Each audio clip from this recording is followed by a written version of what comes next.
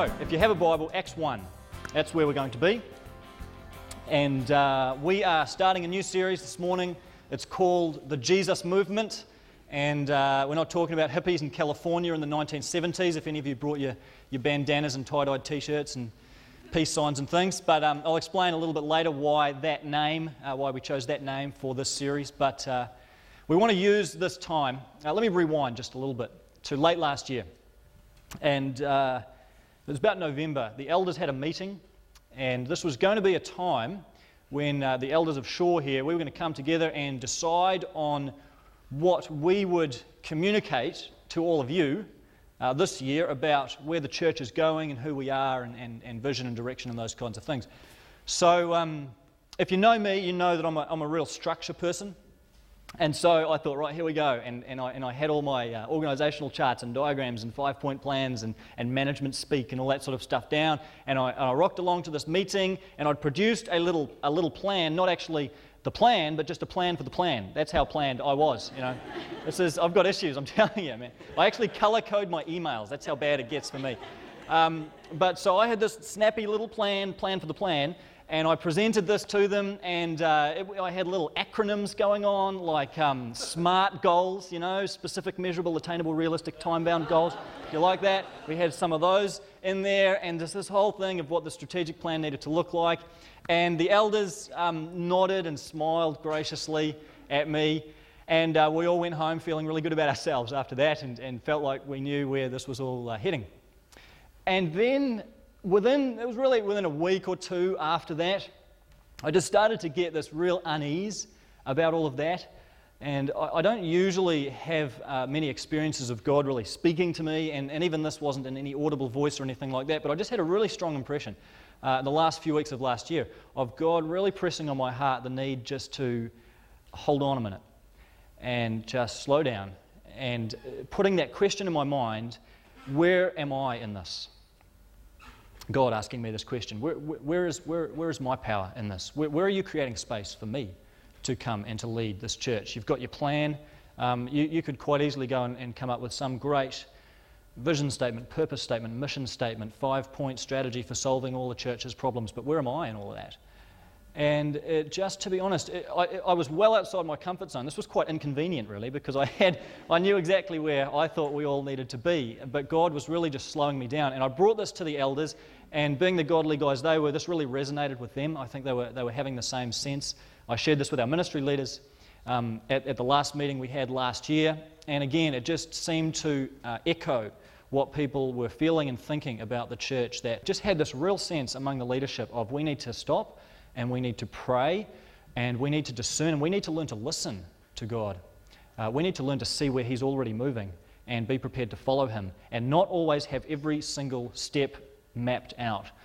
So the bottom line is we don't have, at this given point in time, the great strategic plan to solve every problem and chart every direction. That's not to say we're not planned. Our ministries know what they're doing and we're moving forward, and that's great. But among the leadership, we do have that real sense at the moment of waiting on God and just letting Him lead, letting Him set the pace for the church, really looking to Him. And to me, that really feels a lot richer and deeper than where we were. And to be honest, these days, and maybe this is just me, but all that rhetoric of mission statements, vision statements, purpose statements, strategic goals and pillars, it's all just starting to ring a little bit hollow and just sort of sound, I don't know, just kind of corporate and something.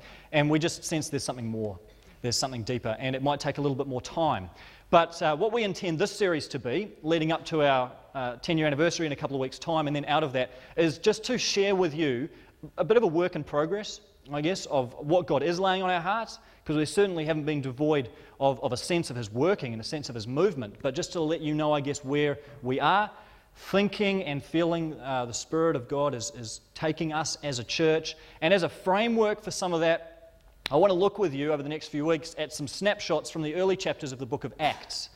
This is something that God has really led me back to as I've spent some time in prayer and really brought the whole direction of Shore before God. He's led me back to these chapters and led me back to the purity and the, I don't even know what the word is, of the early chapters, the very first church, these people who had such close proximity to Christ, cutting right across 2,000 years of church history. What did this community look like? Didn't seem to me they had much of a strategic plan. They relied on the raw power of the Spirit working and moving and doing these things, and they just moved as God led them. So we want to just look at some pictures of that, and hopefully this can be the beginning of an ongoing conversation. I'm sure the plan will come and the answers will all be there, but I think that this is something that we can be part of together and to talk about together. Hopefully this can spin off into conversations and life groups and around dinner tables and those kinds of things, and we can discern together where God might be leading us. So I want to start this morning with Acts chapter 1, right at the beginning of this book. And if you've read the book of Acts, you may know that Acts is part 2 of a 2-volume history of the church. Anyone know what the first volume's called? Luke. Yeah, so Luke wrote Luke and Acts, and Acts pretty much picks up from where Luke finishes off. So it's worth, if you're reading the scriptures, to read those two together, because I think Luke intended them to be read together. And here we are at a point in time where Jesus he's just finishing his earthly life. He's lived, he's been crucified, he's been raised from the dead, he's spent about 40 days appearing to his disciples, and now they have this final encounter with him. He leaves them with these final words before ascending to heaven before their very eyes. So let's read this in Acts chapter 1, the first 8 or so verses. In my former book, Theophilus, I wrote about all that Jesus began to do and to teach until the day he was taken up to heaven, after giving instructions through the Holy Spirit to the apostles he had chosen.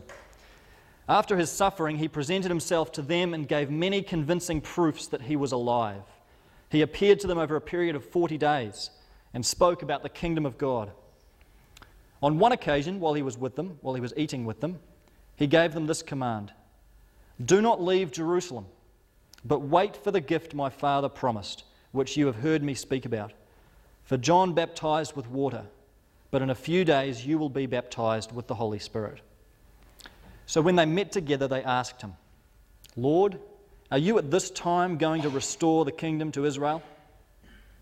He said to them, "It is not for you to know the times or dates the Father has set by his own authority, but you will receive power when the Holy Spirit comes on you, and you will be my witnesses in Jerusalem," which is the city they were in at the time, "and in Judea and Samaria," these were the regions around the area of Jerusalem, "and to the ends of the earth." And you know where the ends of the earth was, right? That's New Zealand, yeah, that's right. I said this when I was speaking in a church in Cincinnati. I said, you know New Zealand's in the Bible, right? I go, what? Acts 1:8, here it is. Yeah. And flicking through and oh, yeah, ends of the earth, yeah. They didn't think that was very funny either, actually. But for Luke's purposes, the ends of the earth was probably Rome, actually, which is why Acts finishes when Paul gets to Rome, because then this prediction of Jesus, which really functions like a table of contents to the book of Acts, is finished. They've finally got to Rome, which is really the ends of the known earth and the capital of the empire, that kind of thing. So there's a lot in here that we could unpack. We're not going to work through it verse by verse today, but I want to just hone in on this last verse we read, verse 8. And when you narrow down to the central commission that Jesus is giving to his disciples, the central task that he's entrusting to them, what is it? To be his witnesses. You will be my witnesses. This is the key thing. The last words Jesus chooses to speak to his followers. He gives them this assignment. You will be my witnesses. Now, for us, living in 21st century Western culture, we hear that. You will be my witnesses. We think witnessing, Christian witnessing. What do you think of as soon as you hear those words? You might think of something like this. You know, a guy sharing his faith with someone, that kind of street corner preaching. You know, someone just preaching the gospel and just telling people they're going to be saved or they're going to hell. We think that's essentially what witnessing is. And it's not that that is outside of the category of witnessing. There is a place for that. But we tend to reduce it right down, just to witnessing, to telling someone how they can be, quote unquote, saved and have a relationship with Jesus Christ. And I think Jesus was getting at more than that. He had a deeper understanding of the concept of being a witness. A really good rule of thumb when you're reading the New Testament is to read it with Old Testament eyes. And ask yourself, how did this concept work in the Old Testament? What would this have meant? Because after all, Jesus' followers and his listeners at this time were steeped in the Old Testament scriptures. That was their Bible. And there's a particular passage back in Isaiah 43. Flick over there, keep your thumb in Acts 1, but just turn for a second to Isaiah 43, where this concept of witnesses is really given its meaning, and the meaning that Jesus draws out of it in Acts 1. The scene here in Isaiah 43 is that the metaphor is of a huge courtroom, a courtroom to which all of creation is invited. All the nations are summoned, as it were, before God, before Yahweh. And He is going to demonstrate to them in a sort of court of law type way His own supremacy and His own dignity and reality among the nations. So He says to them in verse 9, "All the nations gather together, and the peoples assemble. Which of their gods foretold this, and proclaimed to us the former things? Let them bring in their witnesses to prove they were right, so that others may hear and say, it is true." So God is becoming here the prosecutor to the gods of the nations, saying, let them bring their witnesses. Let's just see these pagan gods of the nations. What kind of witnesses have you got to show us that these gods are for real? What have they done? Who can speak for them? And of course, the nations can't. They're impotent. They've got nothing. They can say nothing. And then God turns around and He becomes the defendant. And He calls His own witness. He says in verse 10, "You are my witnesses, declares the Lord," speaking to Israel, "and my servant whom I have chosen, so that you may know and believe in me and understand that I am He." And then down halfway through verse 12, He says it again. "You are my witnesses, declares the Lord, that I am God. Yes, and from ancient days I am He. No one can deliver out of my hand. When I act, who can reverse it?" And so here is God at that moment when He summons His key witness, His only witness, to prove His reality, His sovereignty, His supremacy. And He says, here's my servant Israel. And they are a witness to me before all the nations. This was the role of Israel in the world, to testify through the holiness and their set-apart nature to the greatness, to the saving love and the redemptive work of God, that ultimately all nations might be drawn in to come and worship at the feet of the one true living God, Yahweh. And isn't it intriguing when you get to Acts chapter 1, as Jesus is about to ascend to heaven and He has this final conversation with His disciples, He says almost verbatim the same words to them. God says to Israel, "You will be my witnesses before the nations." And here is Jesus saying before His disciples, "You will be my witnesses." Now, we might not pick up on those connotations straight away because we have 21st century ears. But to these disciples, they would have connected the dots and they would have heard behind the words of Jesus echoes of Isaiah 43. That's where this concept of being a witness got its currency from, that great courtroom metaphor. So what's Jesus saying then by calling His disciples His witnesses? He's saying Israel of old was given this mantle to be a witness to the saving love and greatness and power of God, but they ultimately never fulfilled that calling. They ultimately never became the great witness that God intended them to be. And so now Jesus turns to His disciples and says, "So you are now my witnesses." And in these words, Jesus is passing that mantle of being the great witness to the living God from the nation of Israel in the Old Testament to the church of the New Testament.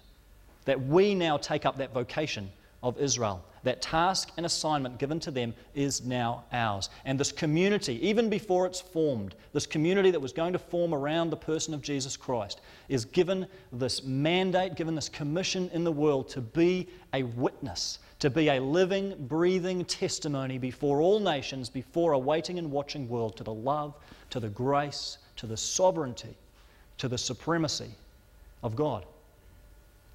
So Jesus is giving the church, even before it's formed, a focus beyond itself.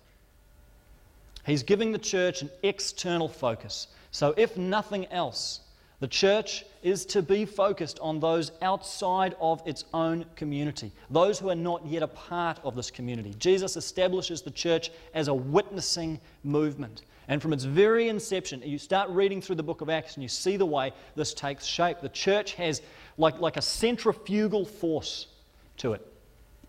I'm not really a physics expert. I don't know much about centrifugal forces, but I have been on a merry-go-round. And if you've been on one of those, you know the sensation, right? When was the last time you went on one of those merry-go-rounds at a playground? You jump on, and you run and push and you jump on, and there's that force that's pulling you out, right? To the point you're holding onto the bars and your head's out here and you're like, ah! You go round and round and round far. You know what I'm talking about. Don't make me feel stupid. I'm not the only one. Come on. You know this. And that's a centrifugal force, isn't it? Yeah, coming out from the center, pushing you out. That's what the church is supposed to be. It's supposed to have a centrifugal force to it. That's what Jesus is intending. So that the closer you get to the center of church life, the stronger the pull is to the outside. The closer you get to the heartbeat of what's going on around here and the culture of this local church, the stronger should be that motivation and that pull of our hearts to those on the outside. So that we don't just get this insular pull going on, but constantly, much as we're being pulled and moved towards one another, our hearts are being broken and we are being pulled outside. We are being given passion and mobilized and energized for the task of mission outside our own doors, outside our own. And this is why the church, I think, is best described as a movement. This is why I've called the series the Jesus Movement. Because church, you know that word? Think of the connotations, the word association game. What words come to your mind straight away when you think of church? It's something sterile, it's cold, it's organizational, it's institutional, it's not really going anywhere. It's just often hierarchies and stained glass windows and hymns and pipe organs and these kinds of things. I think the church in the first century was far better described as a movement. It was mission-centered, it had a goal, it had a purpose, it was fluid. It was adaptable to different circumstances as it moved in and out of different cultures, but it knew that above all it was to be a centrifugal force moving out into the world, influencing others with the gospel, with the good news about Jesus. That's the whole purpose that Jesus is getting at. Those are the last words that he leaves his disciples. He doesn't say to them, I want you to huddle in a holy little group and put your heads in the sand and pat each other on the back. He doesn't say, I want you to blend into the culture around you so you don't look any different from anyone else. He says, I want you to be my witnesses. I want you to move beyond yourselves and exist for the benefit of those who are yet to taste this community and this reality. And so as the church moves out in the book of Acts, how does this work itself out? How does this become practical? There's a couple of ways. The first is simply through what you might call speaking or testifying, talking to people about the reality of Jesus. And this is obviously central to what it means to be a witness. A witness is someone who does what? Who testifies to what they've experienced, to what they've seen, to what they've heard, to what they know to be true. And for the first followers of Jesus, these guys who he was leaving in Jerusalem, they were eyewitnesses of his glory. So for them, it was being able to say, yep, I knew him, I walked with him, I ate with him, I saw him die, I've seen him since, which means he's raised from the dead, which means he's Israel's Messiah. And now you need to also begin following him. They had this incredible proximity to Jesus, where their testimony was that of an eyewitness. That's what gave their witness such incredible power. You and I don't have quite the same proximity physically, geographically to Christ, but our witness takes the same form of testifying to that which we know, testifying to what we've seen and experienced and heard. Not giving empirical proofs and arguments all the time. Sometimes we assume that that's what it takes, that we've got to convince and we've got to argue people into the kingdom. I don't think people ever get argued into the kingdom. There is a place for apologetics. There's a place for persuasive intellectual arguments, but ultimately it's the power of testimony and it's the power of personal faith that has the most potency. And these things often work themselves out most powerfully through the power of personal conversation, personal relationships, personal interactions. This is the bread and butter of what church life is to be, witnessing through our own relational connections to who we've experienced God to be. I had a conversation last year with my hairdresser. Her name was Helena, and I can remember that because Helena the hair product, so I think Helena the hairdresser. Now, because I'm not very good with names, so I need that association. But she was new that day, actually, just started working there. And so I got chatting to her and noticed that she had an accent, and I'd narrowed it down to either Scotland or Ireland, so I thought I'll have a stab at this. This will be good to get us going. So I said, oh, you're from Scotland or Ireland? What is it? And she said, I'm from Russia. And so, how did I get that so wrong, you know? So anyway, that was a bad first step. But we kept talking, and she eventually asked what I did for a living. And so I said, I work for a church up in Albany, which usually, honestly, I tell you, is a conversation killer. You know, at barbecues and stuff, you say that. People strangely need to go and get another drink when that comes up. But she was actually interested, you know, which barely ever happens to me, and was asking questions. And not interested in me, interested in what I was saying about the church. Settle down. Jeez, it's going to be a long year, isn't it? And so she was asking questions about Shore and the church and all of this stuff, and she said that she'd been wanting to get into a good local church since she came back to New Zealand. She'd been, I think, at an Eastern Orthodox church in Russia and had a real interest in Christian things, so this was fantastic. So I gave her the details of the church and where we meet and our phone number and all these things, and I was really, really excited leaving that day. And to my knowledge, she has never come. Honestly, and so, you know, every Sunday almost, I guess I'm waning on this a little bit now, but certainly in the first few weeks, every Sunday I'd be, you know, looking and hoping and praying that she'd come, and she never did, as far as I know. And, you know, that can be disappointing, and maybe you've been there.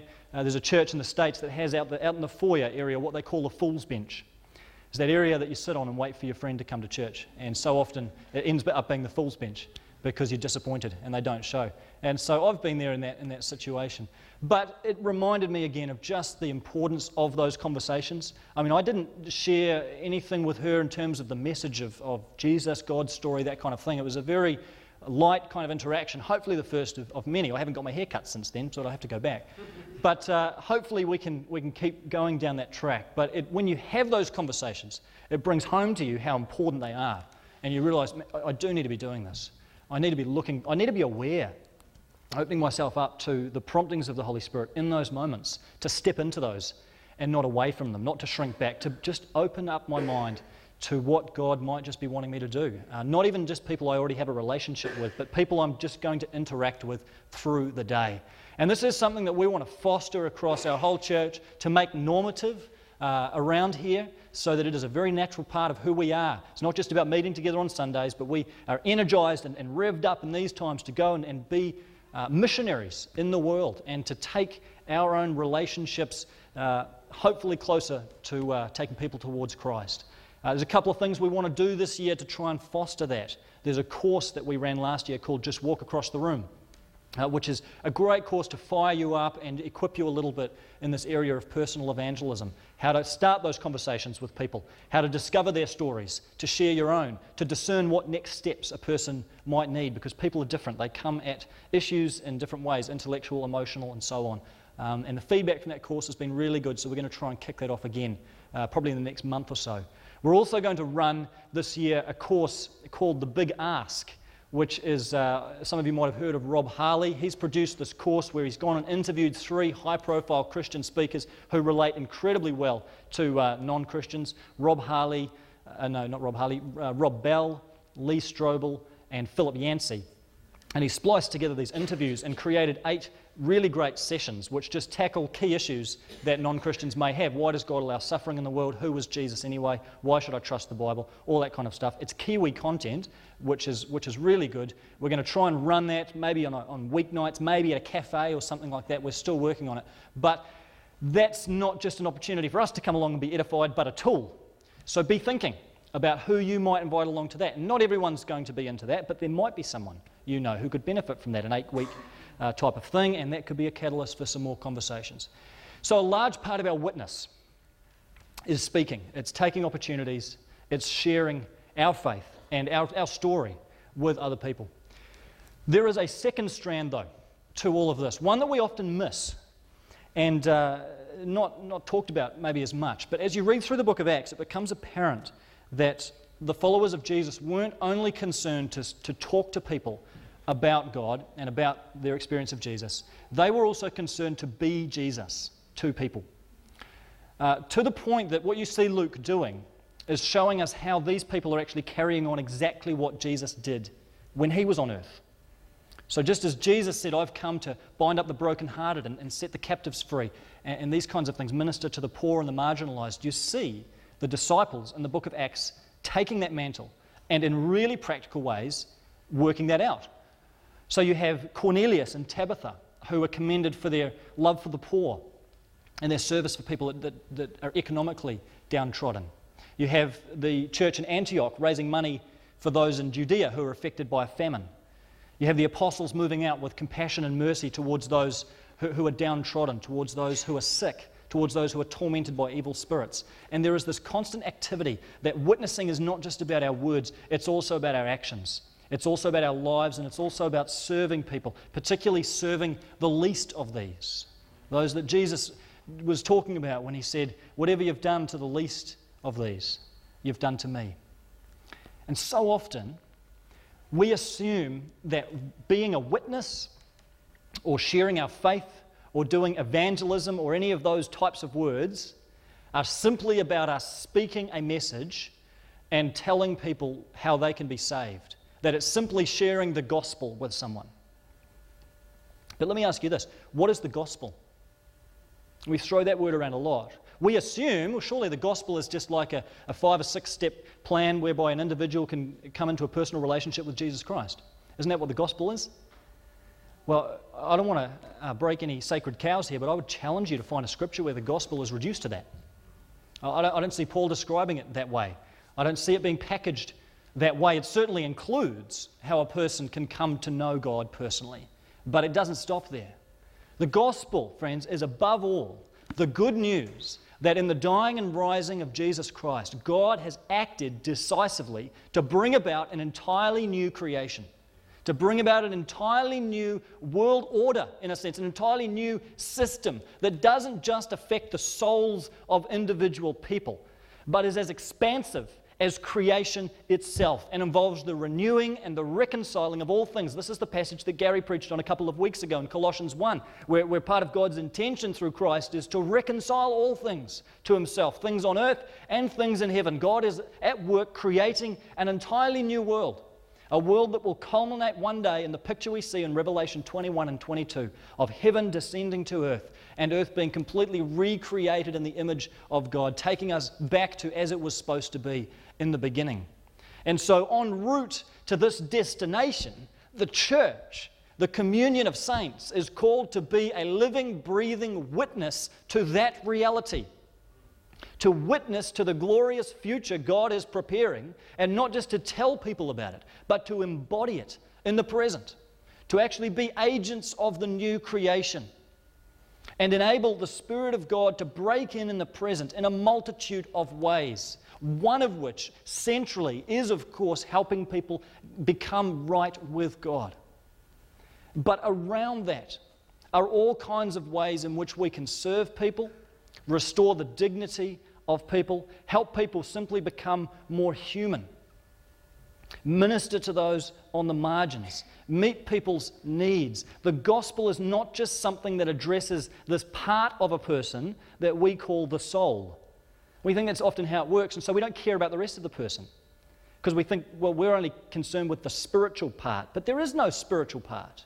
We are all spiritual beings. We're created in the image of God. We're fearfully and wonderfully made. We are spiritual in totality. And that means we need to be a church that takes the whole gospel to the whole person. Not just a part of the gospel to a part of the person, but to have a holistic understanding of what mission and witnessing and evangelism is all about. And this can be as simple as looking out for the needs of people that you know, people that don't know Jesus, to serve them, to meet their needs in practical ways, to minister to those that might be sick, to take some soup around to a colleague who's bedridden at home and is sick, to actually look out for ways that we can meet people where they're at, to take Jesus seriously when he talked of reaching out to the least of these and asking ourselves the question, who are the least of these in our own context, in our own community, in our own city? And typically we come up with stereotypes like homeless people and prostitutes, and they'd certainly be included, but think more broadly. Would the least of these include intellectually and physically disabled people? Would they include at-risk youth? Would they include people struggling with various types of addictions? Would they include kids from broken homes, victims of abuse? What responsibility does the church have to minister to these types of people? I'm not suggesting that we run out and create 10 new ministry programs to do all this. I think a lot of the time God lays these burdens on people's heart, as he's already doing, even among us. Think of people like Mark Wallace, who was involved in running a lunch for the homeless last Christmas. Janelle, who works with refugees coming into the country, new immigrants, people without a homeland now, helping them to settle. People that have a heart for Habitat for Humanity, building homes for the underprivileged down in South Auckland. God's already moving among us. He's already placing these sorts of things. And it may well be that our role is to simply come alongside those people, help build teams, energise them, empower them, resource them, release them. It doesn't always have to have our church logo on it. We don't always need to reinvent the wheel. It doesn't need to have our ego attached to it. As much as possible, we can work with other organisations in doing this sort of stuff. And it's not going to be an overnighter. But I would submit to you that our responsibility as a witnessing community goes beyond simply speaking about Jesus to people. That always must be kept central. We never want to sacrifice it. But we also want to be about taking the whole gospel, the good news of what God is doing across creation, to the whole person, and meeting all of the needs that people may have, as we're able to, as is manageable for us, but taking that seriously. And the first step is simply becoming aware of it and simply praying into it and asking that God might place on our hearts a task or an assignment. And perhaps even as you sit here this morning, there's a stirring in your own heart of what God might be calling you to do along these lines. Just to be open to that. See where that goes. Let's have that conversation together, and let's just watch what God might do and where He might work as we journey forward together.